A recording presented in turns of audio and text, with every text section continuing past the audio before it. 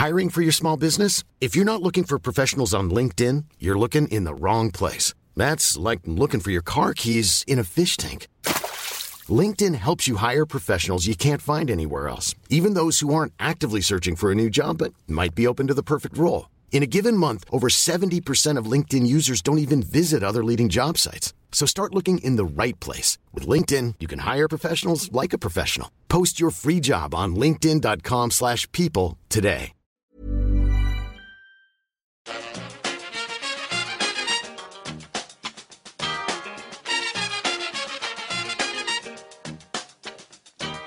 Bring it fast. Bring it to the bank. Bring it. Hello and welcome back to the EPL Roundtable. I'm your host Kevin DeVries, and as always, if you'd like to reach us to the podcast, you can do so by either tweeting us at EPL Roundtable or emailing us at eplroundtable@gmail.com. Hi guys, I'm Jim. I'm the Leicester City fan for the EPL Roundtable. You can find me on Twitter at JimKnightTweets. Yeah, I'm Jake, Newcastle fan. You get me on Twitter at Jake Jackman with 2 N's. Hi, I'm Dan, Arsenal fan. You can get me on Twitter at @the_jersey_fits.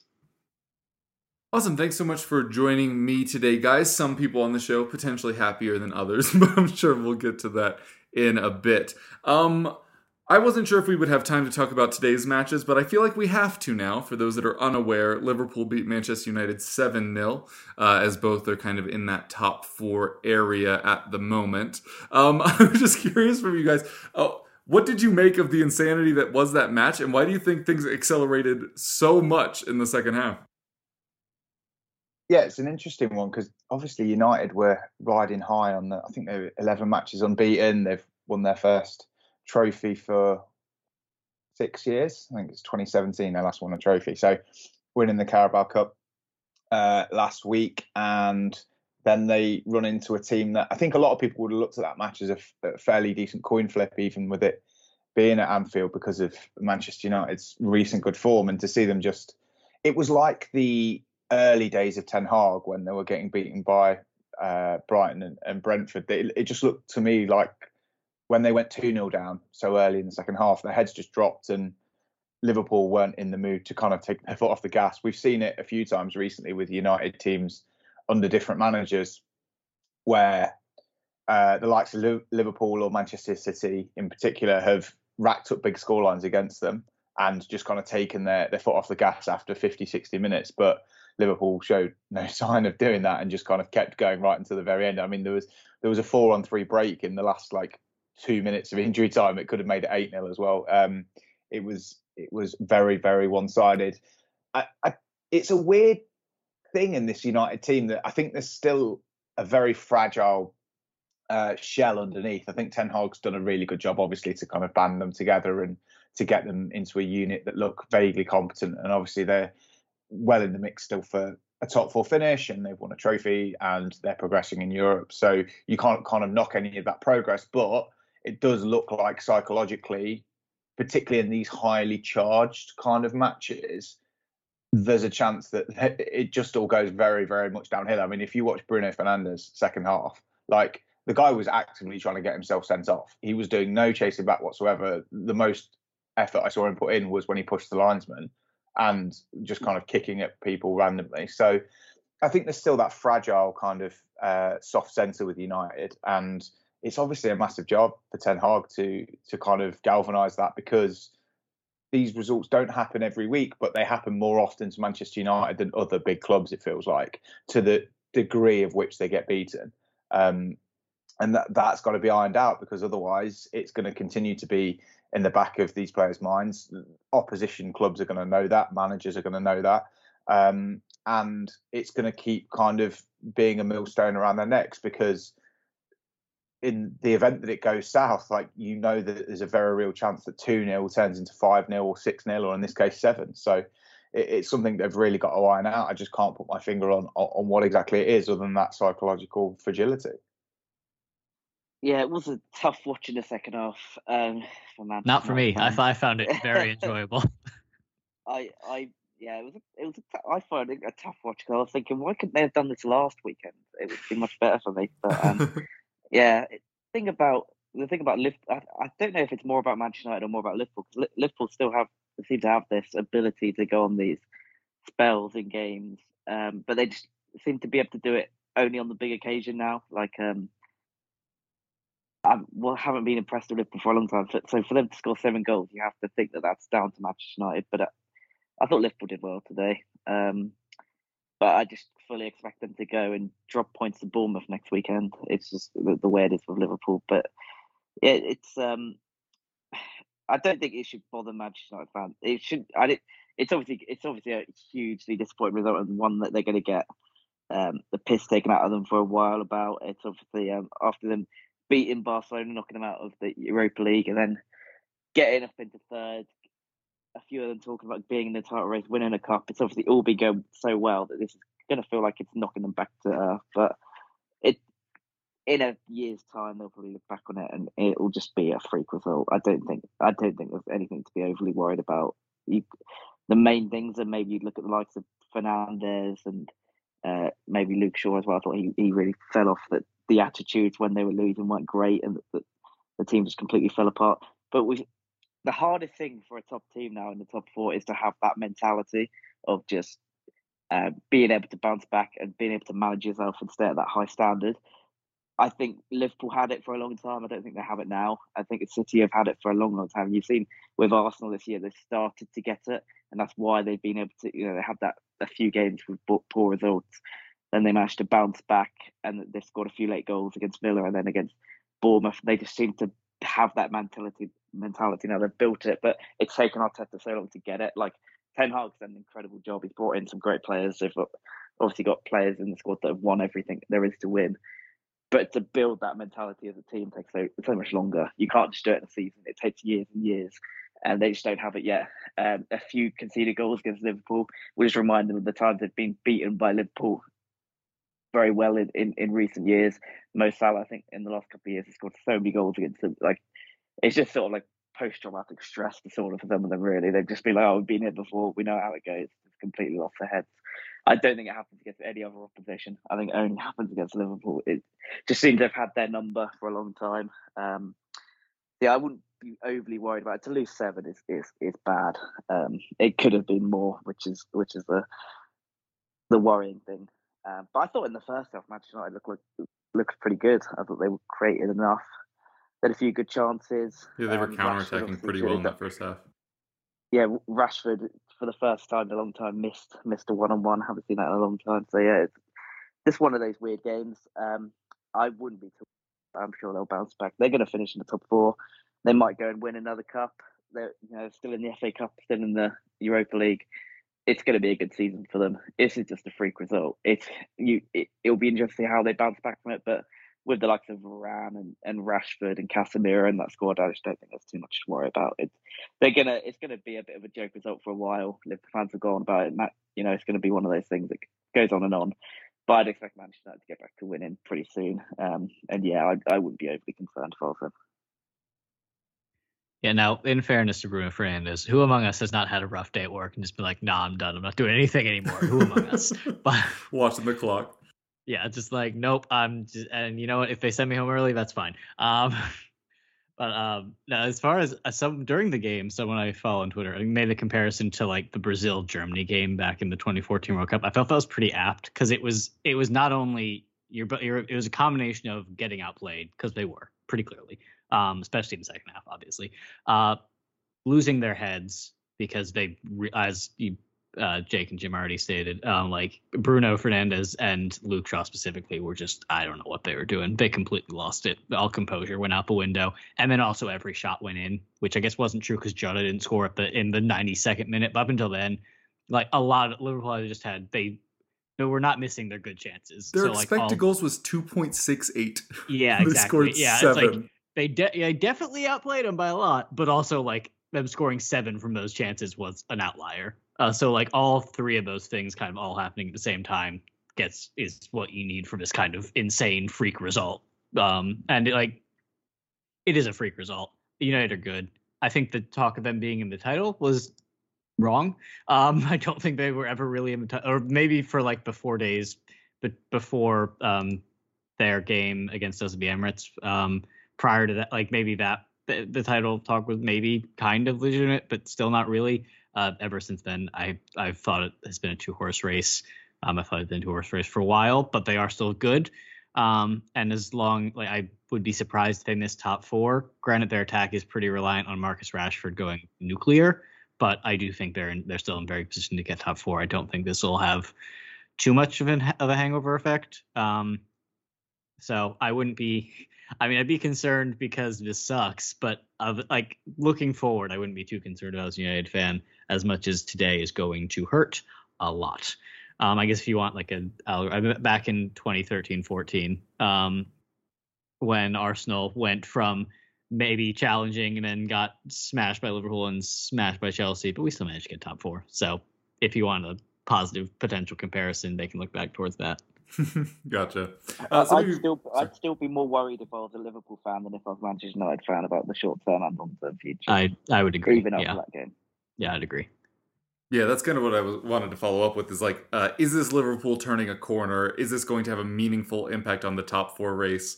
Or is this just one of those freaky results that you get in football sometimes?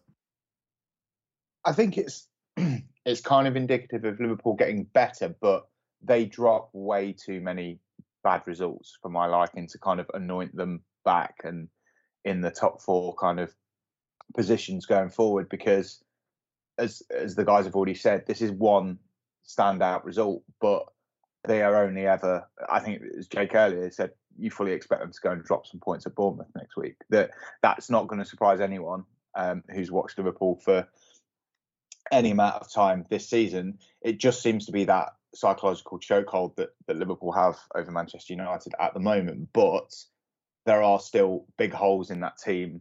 There are massive issues, particularly in midfield, for Jurgen Klopp to address going forward. It's obviously encouraging to see Nunez and Gakpo both get on the score sheet twice. Like, that's what Liverpool fans want, I guess, in this kind of new look attack with Salah, who's hit some form recently as well. But I still think, given Newcastle's standing, given Tottenham are still up there, although we can debate the merits of Tottenham's top 4 credentials 2 games later. out of hand. Yeah, exactly. It's going to be an interesting top 4 race, because I think you can make an argument for any one of those 3 teams kind of picking up the 4th place behind the challenging 2 for the title, and then Manchester United, who I don't think will drop off in such a way that they're going to just death spiral out of the top 4.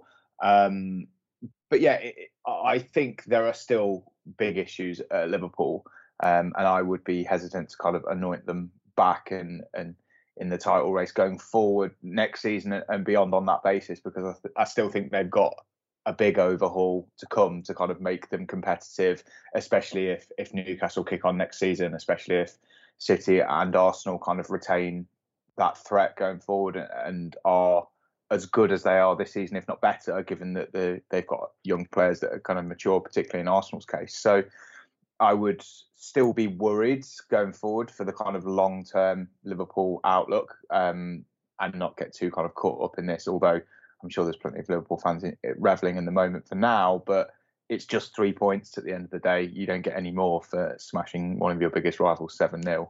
I don't think they're going to be kind of buoyed by this to such a point where it's going to paper over all the cracks, which we've discussed on this podcast kind of multiple times this season already. Yeah, I think they've got a very good chance of getting into the top 4, just because I think Tottenham have just, I don't really know how they are 4th. It's probably because they've played more games, but yeah, I just don't see them finishing there. I think with Newcastle, we've dropped off a bit. I still think our general performances are much better than Liverpool and Tottenham at the moment. We're actually playing okay, we just can't score. I think you're seeing the difference between those top 6 teams and the teams that trying to get into it is that when Liverpool play poorly, when Tottenham play poorly, they can still get results with their play because they score goals. Where it just feels like we can't do that. We just don't score enough. And Brighton are coming on strong, but I just feel with Brighton and Newcastle, they're both good. I feel like both teams are going to play well for the rest of the season, but they're just both going to drop points and they're just not going to have the goals in their team. And with Tottenham, they're 4th because they have Harry Kane. If they didn't have him, they wouldn't be there. And it's the same with Liverpool. They've just got such good attacking players that they can blow teams away. And yeah, I feel like they're going to get into the top four, and I feel that's probably going to help them paper over the cracks and be able to recruit good enough players next summer to sort of mean that this is a blip. But I'm not 100% on that. Like I'm not confident on any of those teams finishing in the top four. That's kind of the point. Is that they all have their flaws, they all have their weaknesses. They can all drop points at any point, in any game. So it is a really difficult one to call. I feel like Liverpool are sort of building that momentum at the right time. I feel like Newcastle, we had that momentum, but we've lost it. It's just gone, and it's difficult to build it up in the running. And I feel with Tottenham, it's similar for them. It just feels like Brighton and Liverpool are the two teams that are really coming into form. And with Brighton, we know that they just won't pick up the points. They'll go on a run of drawing games, not being able to finish their chances, losing games as well. I just think Liverpool have just got that experience. They've got so much quality that they've got enough quality to get the results they need, especially going out if they go out of the Champions League, as they probably should. They're out of the FA Cup. They've only got this to focus on. They have most of their players back. I think Konate being back is important. It gives them. I think their defence now is good, and as it should be. Their big problems are just in midfield, but I just think they're just gonna have enough, especially at Anfield. I can't see them dropping any points there at all. So yeah, I just think they'll get in, but there's still massive problems, and I'm not 100% on them getting in. Like I'm pretty sure. I think they are the team, but there's enough problems in there that Tottenham and Newcastle, if they can get things together, should have still got a great chance to. Yeah, as far as like, is this important for top four? I mean, it is. It's a 6-pointer at Liverpool. Like, a 6-pointer that Liverpool got 3 points off of, and also like it helps for goal difference. They now have the best goal difference of anyone in the chasing back for top four. So in literally just this specific game, it does very much matter for top four. I don't think this is like a corner turned for Liverpool, as you guys have already said. Like their midfield is still bad. They do have they have an extremely good attack, and that might just be enough. Like you don't necessarily need to be great both ways to get top four. That's more like what you need for the title thing. So I think I would agree. I think they're like the favorite of those three teams to get top four, but I don't think anyone is like a favorite by majority. I think they're all like a plural. I don't think anyone has like a greater than 50% chance to get in top four right now in my head. Like if I was to assign probabilities to all of them, I don't think anyone's greater than 50% chance because they all have big flaws. Like I think Newcastle have been the best team to this point this season. I think Liverpool are the most talented of those three. And well, as Jake said, Spurs have Harry Kane. He's pretty good at kicking the footballs. So that's kind of all they have going for them. But who knows? It might be enough. They have that, and they have a decent number of points. So I would agree. I think Liverpool are the favorites of those three, but not. I also don't have that much faith in them. It's just I don't think anyone is like a clearly convincing fourth best team. So I don't think this is like a turning point in terms of like, oh, Liverpool are back to what they've been the last 5 years, and they also have a very good attack, and they showed that today, and that's kind of always been there, and they're at least in touching distance of the top four. So in that sense, I'm not sure I'd call that a turning point, but it's an important moment. Well, I'm certainly feeling more optimistic with what you guys keep saying. We might still be in with a chance ourselves, but yeah, it's going to be a very interesting race till the end of the season. I think it's shaping up to be really interesting at all sections of the table, as we're about to discuss. By jumping to the top, a team that has not really shown too many weaknesses this season is, of course, Dan's Arsenal, who are still top of the table after yesterday's last gasp winner against Bournemouth, which was hardly their first time doing it that season. As a Spurs fan, it's really starting to feel like they're the team of destiny this year. It happened with Leicester. Obviously, the year when we were so good under Poch. It happened when Chelsea were good.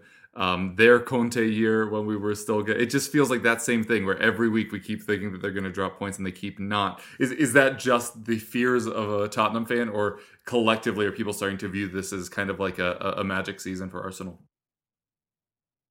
No, I think there's definitely an element of that. Obviously, coming back from 2 goals down against anyone to win in that fashion is going to galvanise a team emotionally and kind of bond them together. But Arsenal haven't been that impressive. Like they've been brilliant, like as a season as a whole. But I think there's been times in the last few weeks, like they had that run where they lost to Arsenal in the cup, and that kind of then prompted a little bit of a stutter in the league. But they'd done so well up until that point, and I think Man City haven't been as good as they have been in recent years, if that makes sense. Like there's seasons where after Christmas, Man City and Liverpool in the past have just gone kind of blow for blow for the entire second half of the season, barely dropped any points between them, and it's basically just been a case of like a draw here or there has cost you, in Liverpool's case. So I think it's more, I think both teams are more susceptible to mistakes this season,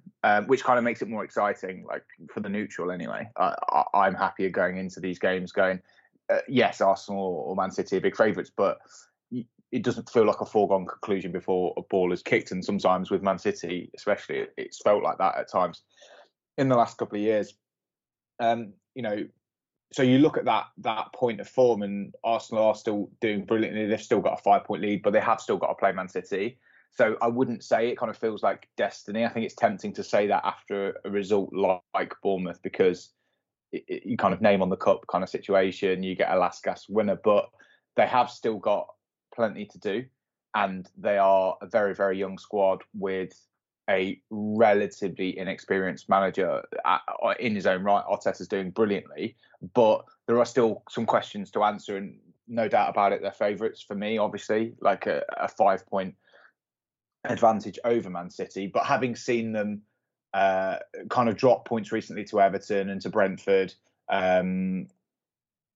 and then obviously to Man City in that kind of pivotal game, knowing that they've got to play them again, I wouldn't say it's kind of destiny right now, but it's super exciting to see two teams slugging it out, but both of them with weaknesses or kind of not that insurmountable kind of aura around them where you feel like teams are beaten before they even show up. Bournemouth obviously got off to a great start yesterday, one of the fastest goals in the history of the league, and kind of went 2 up. And yeah, okay, they surrendered that lead in the end, but those games are going to inherently be more exciting than a lot of the kind of strolls to a 2 or 3-0 victory that we've seen with the likes of Man City in the past few seasons. So yeah, not kind of team of destiny yet, but a certain very, very exciting last third of the season, I think, with those two slugging it out, and particularly that last game between them that's coming up as well is going to be so crucial, given the opportunity to kind of swing it 6 points in either direction. Yeah, obviously they say that scoring goals like that and winning games like that is what champions do, and it is. There's still just a lot. There are a lot of obstacles to overcome, as Jim says. I wouldn't say they're the team of destiny just yet. Even if you look at the fixtures, they have to go to Anfield before they go to the Etihad. Then they obviously have to go away to play us at St James's Park. They have those three look like three tricky away games. Liverpool just don't. Man City just don't have any of those games. They just have. They seem to have. They've played most of their quote unquote hard games. They obviously have to play Arsenal at home. They've got a few. They've got Liverpool to play as well, but that's at home. And they've got Chelsea, but that's at home. Like they've gone away and done all those tricky away games. It feels like Arsenal will have to go to Liverpool and win. And if they do that, they've obviously got that 5-point cushion before they go to the Etihad. But if they don't, the pressure just ramps up so much in that game. They have to then, Man City then have the opportunity to go and beat them at home and move into top spot. I'd say Arsenal is a slight favourite, but I think it's very, very slight. I think the fixtures do give favouritism to City. Also, the Europa League coming back in. It'll be interesting to see how Arteta manages that one, because they don't have a big squad. And we saw with Partey missing that did hurt them a little bit. If they lost Saka, Reece Nelson has come in and done well in the games he's played in, but he's not going to perform to Saka levels on a consistent basis. So yeah, I wouldn't say it's a team of destiny, but there are so many positive signs. Like to bounce back from that poor run of results is something they didn't do last year. To sort of get these late winners is something we haven't associated with Arsenal in the past. Like they've made huge strides forward in their mentality, but I still think 5 points isn't enough to give them team of destiny. I still think I'd say 55% in their favour, but they've got some tricky games, much trickier than Man City. Yeah, I mean, it feels like the team of destiny, but like teams have felt like they're the team of destiny before and they weren't because destiny isn't, but so like it feels great to, like great is an understatement. That was awesome. Especially like Reese Nelson doing it in the 97th minute. That was amazing. That was a great moment. But like, I mean, it felt like we were Team Destiny in 15-16 when Welbeck had the winner against Leicester. Like that felt very Team Destiny-y. And then like the next week we went and lost to United, Swansea, and then drew to Spurs. Like, I mean, the teams have felt like the Team Destiny before and they weren't. It definitely feels like that right now, and that's great. I would agree that City definitely have easier fixtures to go. And the 5-point cushion is significant, but as Jake said, it's not like enough. Like I don't feel like if we are favorites, it's very slight. In my head, it's basically a 50-50. So that's extremely stressful. But I guess it's good to have that stress as opposed to other stress. But so yeah, it feels like we're the team of destiny. Absolutely. Like we had 3 90th minute winners in the last 2 months. And like in a sense, that is what champions do. Champions get those breaks. Like you need to get, I don't know if lucky is the right word, but you get a few favorable bounces to like win anything. That's just how that works. And like we've got the bounces. Now we need to go capitalize on the fact we have had them and push forward and, win the league. That'd be nice. I don't know if we're gonna do it. It does feel like a coin flip in my head. So like it definitely feels like we're a team of destiny, but that doesn't mean we're actually gonna win the league. Hey, my mood is getting increasingly better as we record here. Interesting points from all of you. Regardless of whether or not they win the league, though, kind of like we were just talking about with Manchester United, it certainly seems like both the present and future are bright. Why do we think that it like so clicked into gear this year for Arsenal? I know really early on in the season, we talked about their early, really good run of form and how they had the easiest start to the season and whether or not that would just give them confidence or whether it meant that their form would crash as soon as that easy run was over. It seems to be the former. Yeah, I think it's one of those things where they've got a manager and a team. I talked just a moment ago about how they've got to prove this as a unit, and Pep Guardiola's Man City have been there, done it. They know that they've got the mentality to see them over the line if things go their way, and there is a very real chance that they do overtake Arsenal in that kind of final third. But I feel like Arsenal have got, not that they're not massive outsiders like Leicester were, but I do feel they've got the more they've got that so what if we don't kind of thing. Like the expectation weight around them has not been what it has for other teams in the last few years because of the kind of transitional phase that the club have been in. They haven't necessarily. I don't think many of us would have picked Arsenal to be ahead of Man City at this stage of at the start of the season, right? Even the most optimistic of Arsenal fans probably would have been relatively happy with a top 4 finish, maybe a cup run, some decent European results. So I think there's an element of do you know what? They don't know when they're beaten. And I think you could see that yesterday in the Bournemouth result. Even at 2-0 down, they never kind of accepted that defeat and came back and got the win. So I think that works in their advantage. But I think just you can see the maturity of the group kind of developing, after what Saka's kind of done and had happened to him on the international stage over the last couple of years. He's the perfect kind of encapsulation of bouncing back from those kind of psychological knocks and kind of working back to his very best. And I think it's just the group maturing as a unit.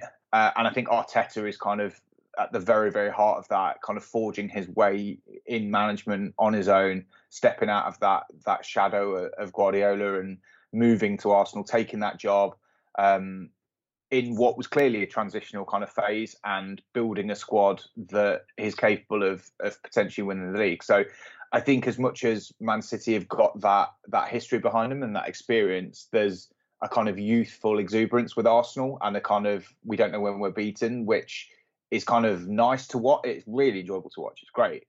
And I think part of it is, part of that explains why they're still doing as well as they are, because not that this is all a bonus to them, but I think the lack of expectation to begin with has kind of helped them build up. And I guess the true test will be whether they can handle that pressure when they have to go to not just the big teams, but also those games where you look at it on paper, you're like, yeah, Arsenal should win that. And it's like, actually, are they going to coast through those games like you would expect them to do?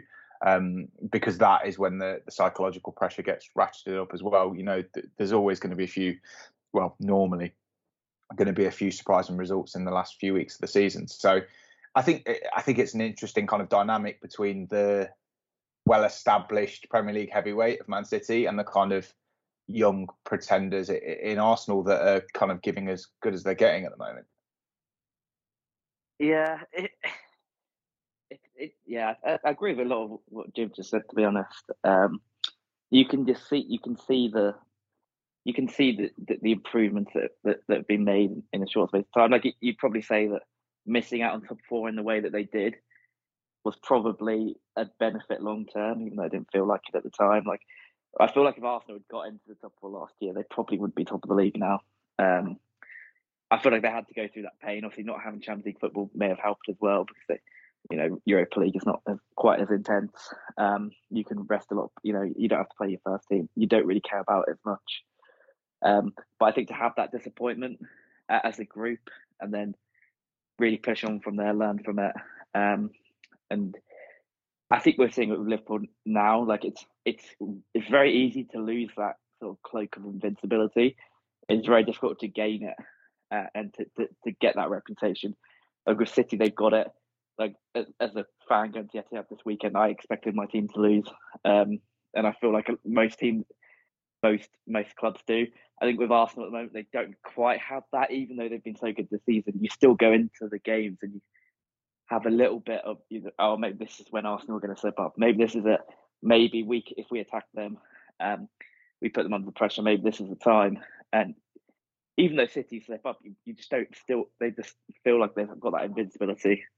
Liverpool had it, they lost it, and Arsenal are slowly getting it, but it takes time. And I think if they go on and win the league from here, they're going to have that mentality.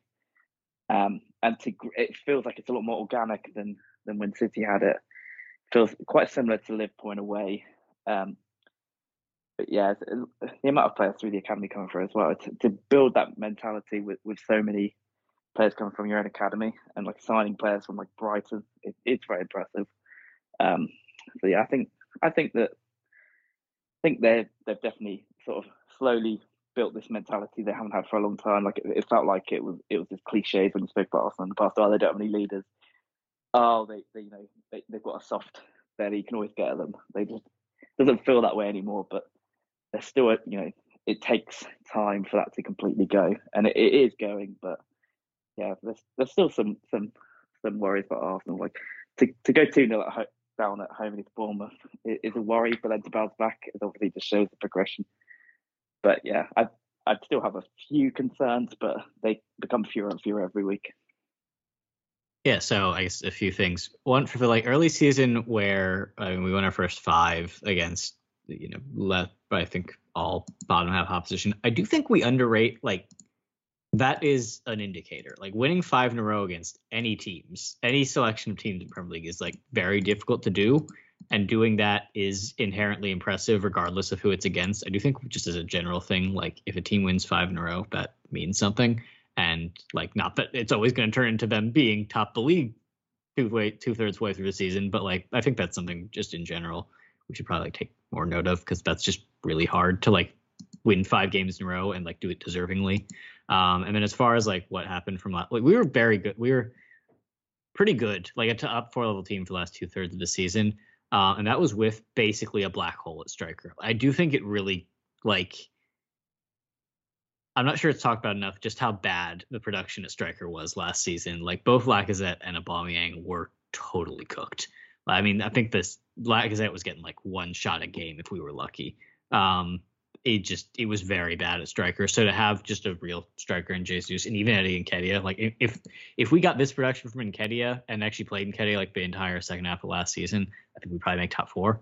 Like I think it is really under talked about just how bad our striker production was last year. I was talked about a lot in the summer, so maybe it's not under talked about, but like I think that's just a very big part of this. And then like Martin Odegaard is taking the leap. He's just really good now. He was good last season, but he's really good now. That's a huge improvement. Bukayo Saka has continued to not fall off because he just, I don't know, the guy's insane.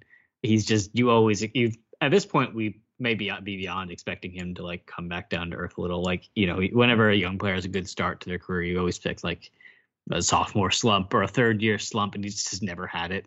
He just keeps going, he keeps pushing on, and is just a very, very good player who also happens to be 21. Like, he's not good for 21. He's just very, very good. But just as like a little indicator of the leap Odegaard has taken, which I think is probably the biggest single player improvement. He was at 0.36 expected goals and expected assists per 90 last season. He's up to 0.57 this year. Like, that's massive. He's just has actually started shooting the ball. He's like been getting good shots. That's just been a huge improvement. And like when you add a striker that's actually getting shots, and then also have your number 10, or he's kind of more of an 8, but whatever, 8.5. Also going from not taking many shots to getting a lot of shots, that's just going to make your attack and therefore your team a lot better. Like, those have just been two very significant changes. Getting Zinchenko in at left back, even if he has missed a decent amount of time this season, has changed the team in both quality wise and identity wise. We can kind of do the little box midfield where Zinchenko steps into midfield. So you have him and whoever's in that midfield along with Xhaka and Odegaard on the day. They can kind of perform a double pivot, and then you also have Xhaka and Odegaard in front of them, do the little box midfield. We weren't able to do that with Tierney at left back. Like, he's tried when he stepped in. He's not as technically good as Zinchenko. Not many are. So that's been a big improvement. We've got Saliba, and as a defender now, he has helped immensely. And Gabriel has been, he still has a few bozo moments here and there. That just seems to be who he is, but he's been very good this season. So it's just been an improvement throughout the team. And I think the biggest areas are just the striker and Odegaard have both just improved by leaps and bounds. So I think that's where it is. As far as, and obviously we've had, the mentality is fantastic. We are clearly a very mentally strong team. Everyone believes in what they're doing. So that helps too.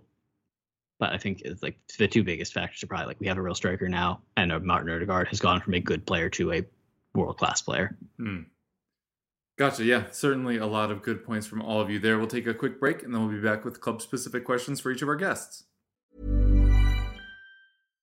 Hi, I'm Daniel, founder of Pretty Litter. Cats and cat owners deserve better than any old-fashioned litter. That's why I teamed up with scientists and veterinarians to create Pretty Litter. Its innovative crystal formula has superior odor control and weighs up to 80% less than clay litter. Pretty Litter even monitors health by changing colors to help detect early signs of potential illness. It's the world's smartest kitty litter. Go to prettylitter.com and use code ACAST for 20% off your first order and a free cat toy. Terms and conditions apply. See site for details. Hiring for your small business? If you're not looking for professionals on LinkedIn, you're looking in the wrong place. That's like looking for your car keys in a fish tank. LinkedIn helps you hire professionals you can't find anywhere else, even those who aren't actively searching for a new job but might be open to the perfect role. In a given month, over 70% of LinkedIn users don't even visit other leading job sites. So start looking in the right place. With LinkedIn, you can hire professionals like a professional. Post your free job on linkedin.com/people today. All right, and we are back. Jim, I wanted to talk to you a little bit about Leicester. I told you before we hit record, I was like trying to look for like a interesting statistical or nuanced question for you. And then I took a look at Leicester social media and it was all Rodgers out stuff. So I guess we need to address that instead. Public sentiment definitely seems to have flipped on him. Where do you kind of stand on this topic? And do you think he'll make it to the end of the season? I think the Southampton game was a bit of a sea change moment, probably for the Rodgers apologists, especially given that the kind of it's just the latest in a long line of very, very dismal showings. I think we've had one shot on target in our last 4 Premier League games, or 3.5 Premier League games. I saw a stat on Twitter earlier. I think it's 250 minutes or whatever that equates to in games where we've had one shot on target total. Now, Rodgers isn't out there playing centre forward, so you can't kind of blame him for everything. There is some lack of execution. And I think if you look at the chances that Iheanacho in particular missed against Southampton, there is some accountability there. But there just seems this malaise from Rodgers that he is, like, you could look at his post-match interview and the sentiment of it, and there's just zero animation there. And I'm not like a passion punching the air kind of person, like give me that over competence. But when you put in such a dismal display and you just get this complete nonplussed kind of response, I think it really does very little for you when it comes to the fans. But also, I do think that our situation is semi-unique because there is a manager there that has a lot of support from within the club, more so than a lot of managers would do in his situation facing those results. So as much as the fans and that sentiment may be turning, I actually don't think it makes that much difference. Like, there's one or two people at the helm of the club that are going to make this decision. And no matter, it sounds bad, but like no matter how bad the social media is or the kind of fan reaction, there was some chance of Rodgers out in the stands at Southampton over the weekend. That's happened already this season. He, from a bookmaking perspective, obviously, which is my background, like he's been heavily odds on to be the next manager sacked about 4 or 5 times this season.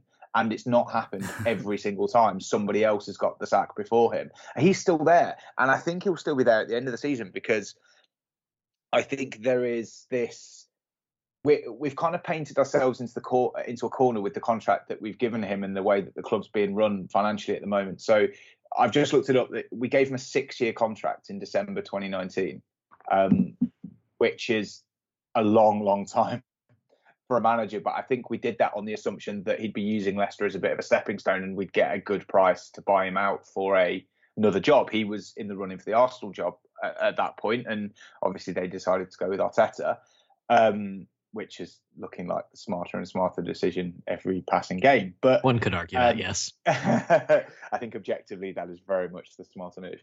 But that probably also means that he's locked in for at least this season, probably some of next if we don't go down as well, because financially, the amount we are paying him, which is always difficult to decipher, but it's a very, very expensive managerial contract. And Leicester's accounts have been subject to some scrutiny over the last few weeks and months because we spend so much money on wages already. Like, I think we're the 4th. I saw a tweet from Swiss Ramble last week where I think we're the 4th highest club in wages to turnover ratio, or turnover to wages ratio, at like 85%. Every pound that we turn over, we spend 85p of that on wages, which is absolutely insane. Like, and this basically underpins the whole season. We haven't had money to replace key players. Like, our starting goalkeeper leaves 4 days before the season, and we have to stick with Danny Wood because we just haven't got the funds to bring someone else in. We've had to kind of beg, borrow and steal for a few acquisitions during the season, and obviously bring in a couple of defenders in the January transfer window. But I think the club are basically saying we're stuck with this group of players and we're stuck with this manager until the end of the season, come what may, because there just isn't the money to make the changes. And who's going to take, I mean, yeah, okay, someone will take the Leicester manager's job. But now that the transfer window's closed, that kind of opportunity to change things on a wholesale basis is gone. Like, we're stuck with these players. This is the manager that brought them in. I really don't think he'll be gone anytime soon. I think it's got a hell of a lot worse to go before the club are forced to kind of make a move. We'd literally have to be in the relegation zone towards the end, very, very end of the season, I think, before they throw a Hail Mary. And even then, I don't think they'd necessarily do it. Gotcha. So yeah, pretty rough situation there.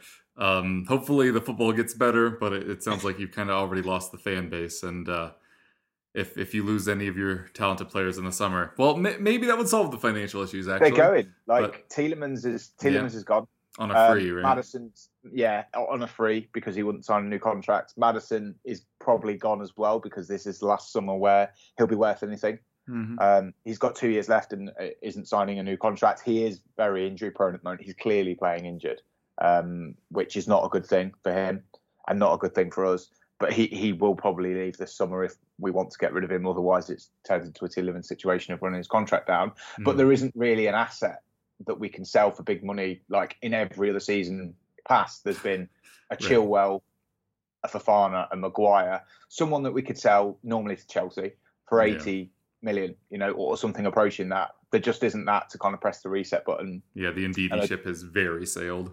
Oh yeah. I mean, that is done and dusted. Like, okay, we could get some money for him, but then to bring in an adequate replacement, you're probably spending that money again. So that's a zero-sum game in itself. There just isn't that big saleable asset for us to press the reset button. So even if we do stay up this year, next year looks pretty grim, because I just don't know how we get out of the financial bind that we've kind of put ourselves in with the spending and the wages, because a lot of those contracts aren't up for like another year. Gotcha. Maybe you make up a very young defender and Chelsea will buy him for another 85 million. That seems a good out. Maybe that's it. We just Football Manager Weekend tell them he's going to be worth 100 million in a season's time, and see if they'll part with just some dress big up money. Wout Faze as someone else. Or I guess the other option is Arteta retires having won a Premier League trophy, and then Arsenal finally get their man and Brendan Rodgers. I can live with that. I mean, there are better outcomes, but I can live with that. You know what? Same. Jake, coming to you to talk about Newcastle now. Obviously, Newcastle in the midst of a great season coming into the year. Just a European spot would have made everyone delighted. Obviously, the football's been really good as well. Have hit a bit of a rough patch recently. The last match that you won was January. Admittedly, January 31st, but still technically January. You've had some tough matches in there, though, and obviously there have been injuries and suspensions at key moments. But I was just curious if this is kind of diminishing your hope and optimism at all, either for this season or down the road, or is this just kind of a rocky patch? It's a difficult one. It does feel like we looked like destined, like confirmed for Europe not long ago. Now it looks like we might not even get that, which is a bit of a worry. But I think there has to be some perspective in it. Our problem this year is that when we were playing well, we drew too many games, and draws are not good. You're much better losing like half of them and winning half of them. We've had too many draws. I think the Leeds game, we created like over 3 XG in that game, and we drew 0-0. Bournemouth, we played pretty badly and drew that. Crystal Palace should have won that game. Like, there's just too many draws, and if we'd have won the game when we played well, we'd be in a much more comfortable position. So now things have slightly dropped off and the confidence is slightly gone. We've just been swallowed back up by the rest of the league. But I think it's not the worst. I think we haven't had a bad run in well over a year. Like, I think since January last year, we've been in really good form and winning a lot of games. So to go for that a period of time to now hitting a bit of a blip, like you got to expect a blip at some point. We don't have the talent that the very top teams in this league have, so it's inevitable. I think the cup final was a little bit of a distraction. I think losing Bruno for those 3 games before the cup final really did hurt us, because I think if we had him, we probably would have beaten West Ham. We probably would have beaten Bournemouth. May not have lost to Liverpool. It would have been completely different. So that really did hurt us in the league. And then to come back to Man City away, like it's tough. You're not going to win that game most likely. But I think in the last 3 games we've lost all of them.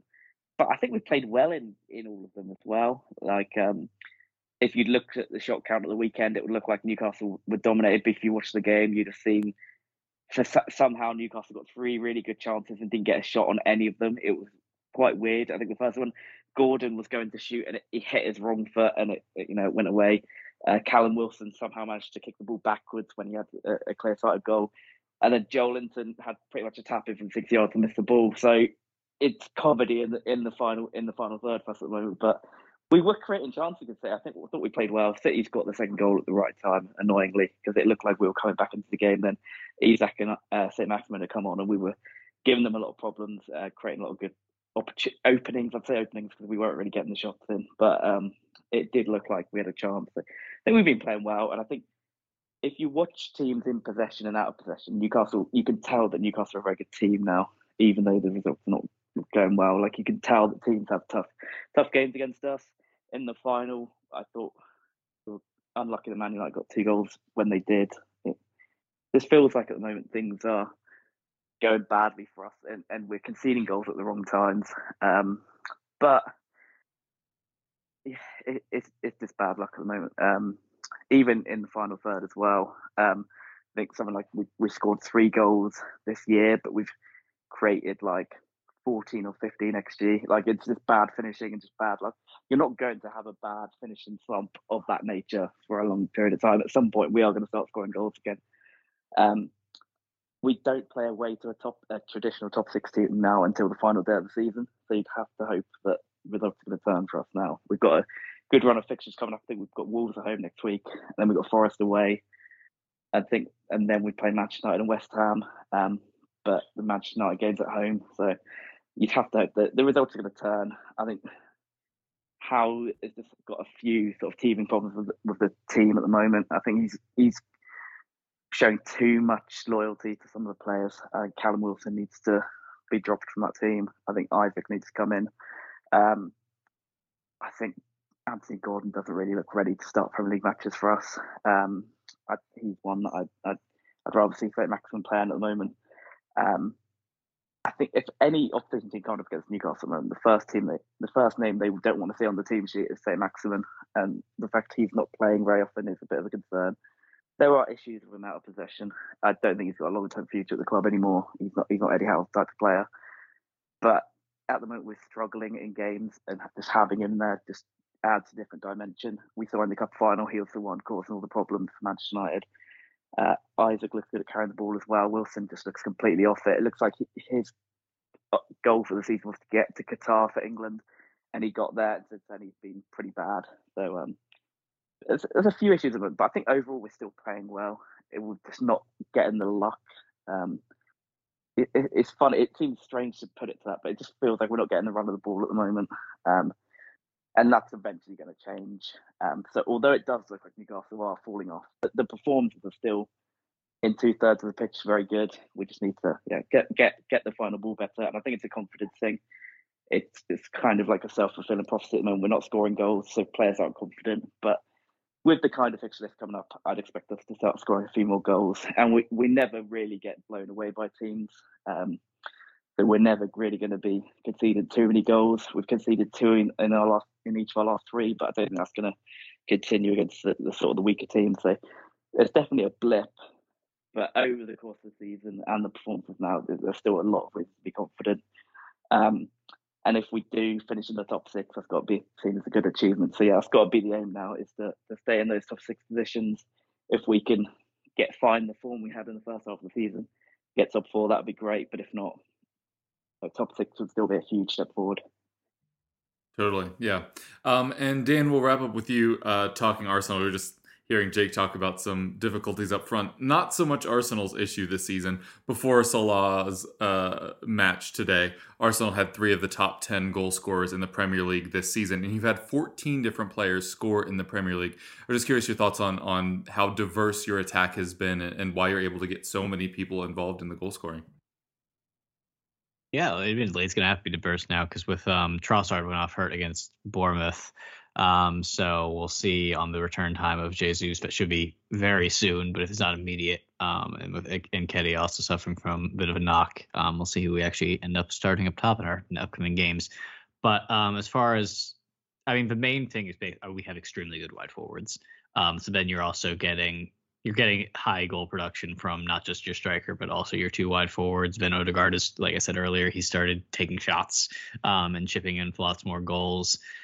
We've been fairly good on set pieces this year, which gets some center backs getting goals. We have a left back who is barely even a left. He's only scored 1 goal this season, to be fair, Zinchenko.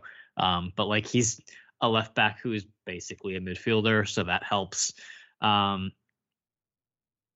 we're from recent time he's come off the bench this season and been extremely helpful. He had 2 goals in the game earlier this season. Now, granted, I believe that was a 5-0, so that was not the toughest fixture anyway, but he helped then, and he obviously helped a lot this weekend with the goal and the assist against Bournemouth. He looked really, really good.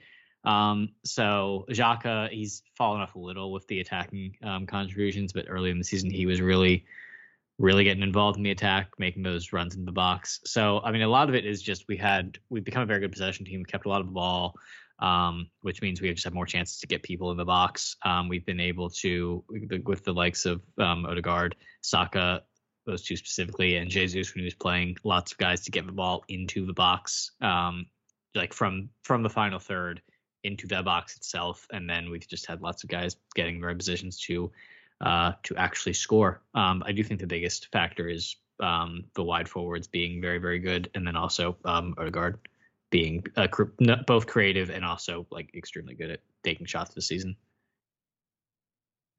Gotcha. Yeah, certainly impressive stuff thus far. I was wondering if one of the reasons it's gotten so diverse is because you haven't had Gabriel Jesus, and so the goals had kind of had to come from somewhere. Do you think that when he is fit and returns, he'll be able to just kind of plug back in and start firing in goals and contributions like he did at the start of the season? Or do you think it might take a little bit to kind of get him back up to the speed of the rest of the team?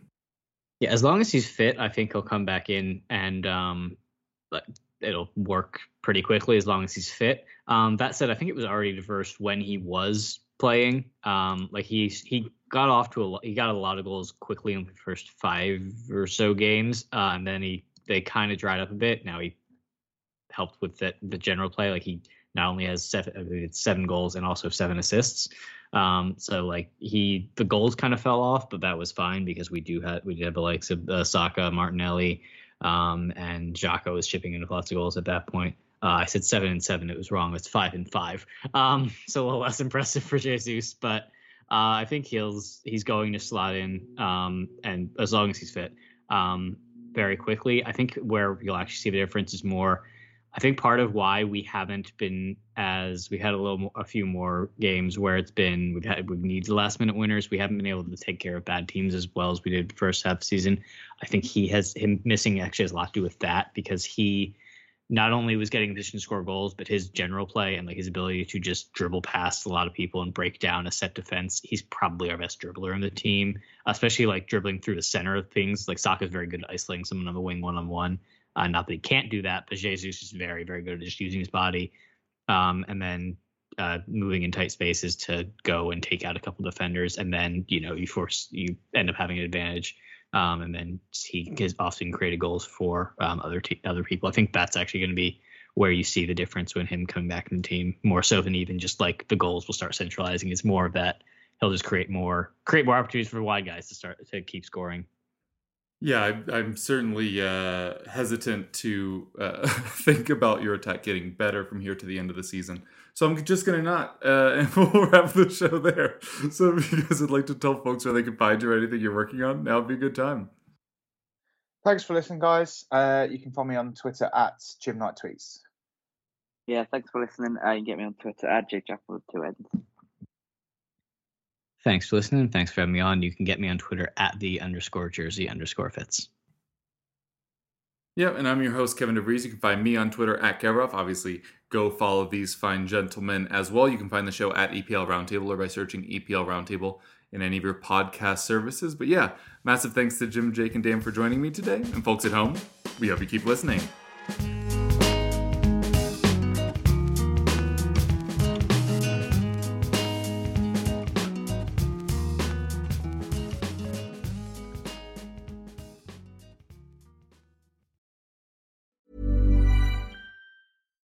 Hi, I'm Daniel, founder of Pretty Litter. Cats and cat owners deserve better than any old-fashioned litter. That's why I teamed up with scientists and veterinarians to create Pretty Litter. Its innovative crystal formula has superior odor control and weighs up to 80% less than clay litter. Pretty Litter even monitors health by changing colors to help detect early signs of potential illness. It's the world's smartest kitty litter. Go to prettylitter.com and use code ACAST for 20% off your first order and a free cat toy. Terms and conditions apply. See site for details.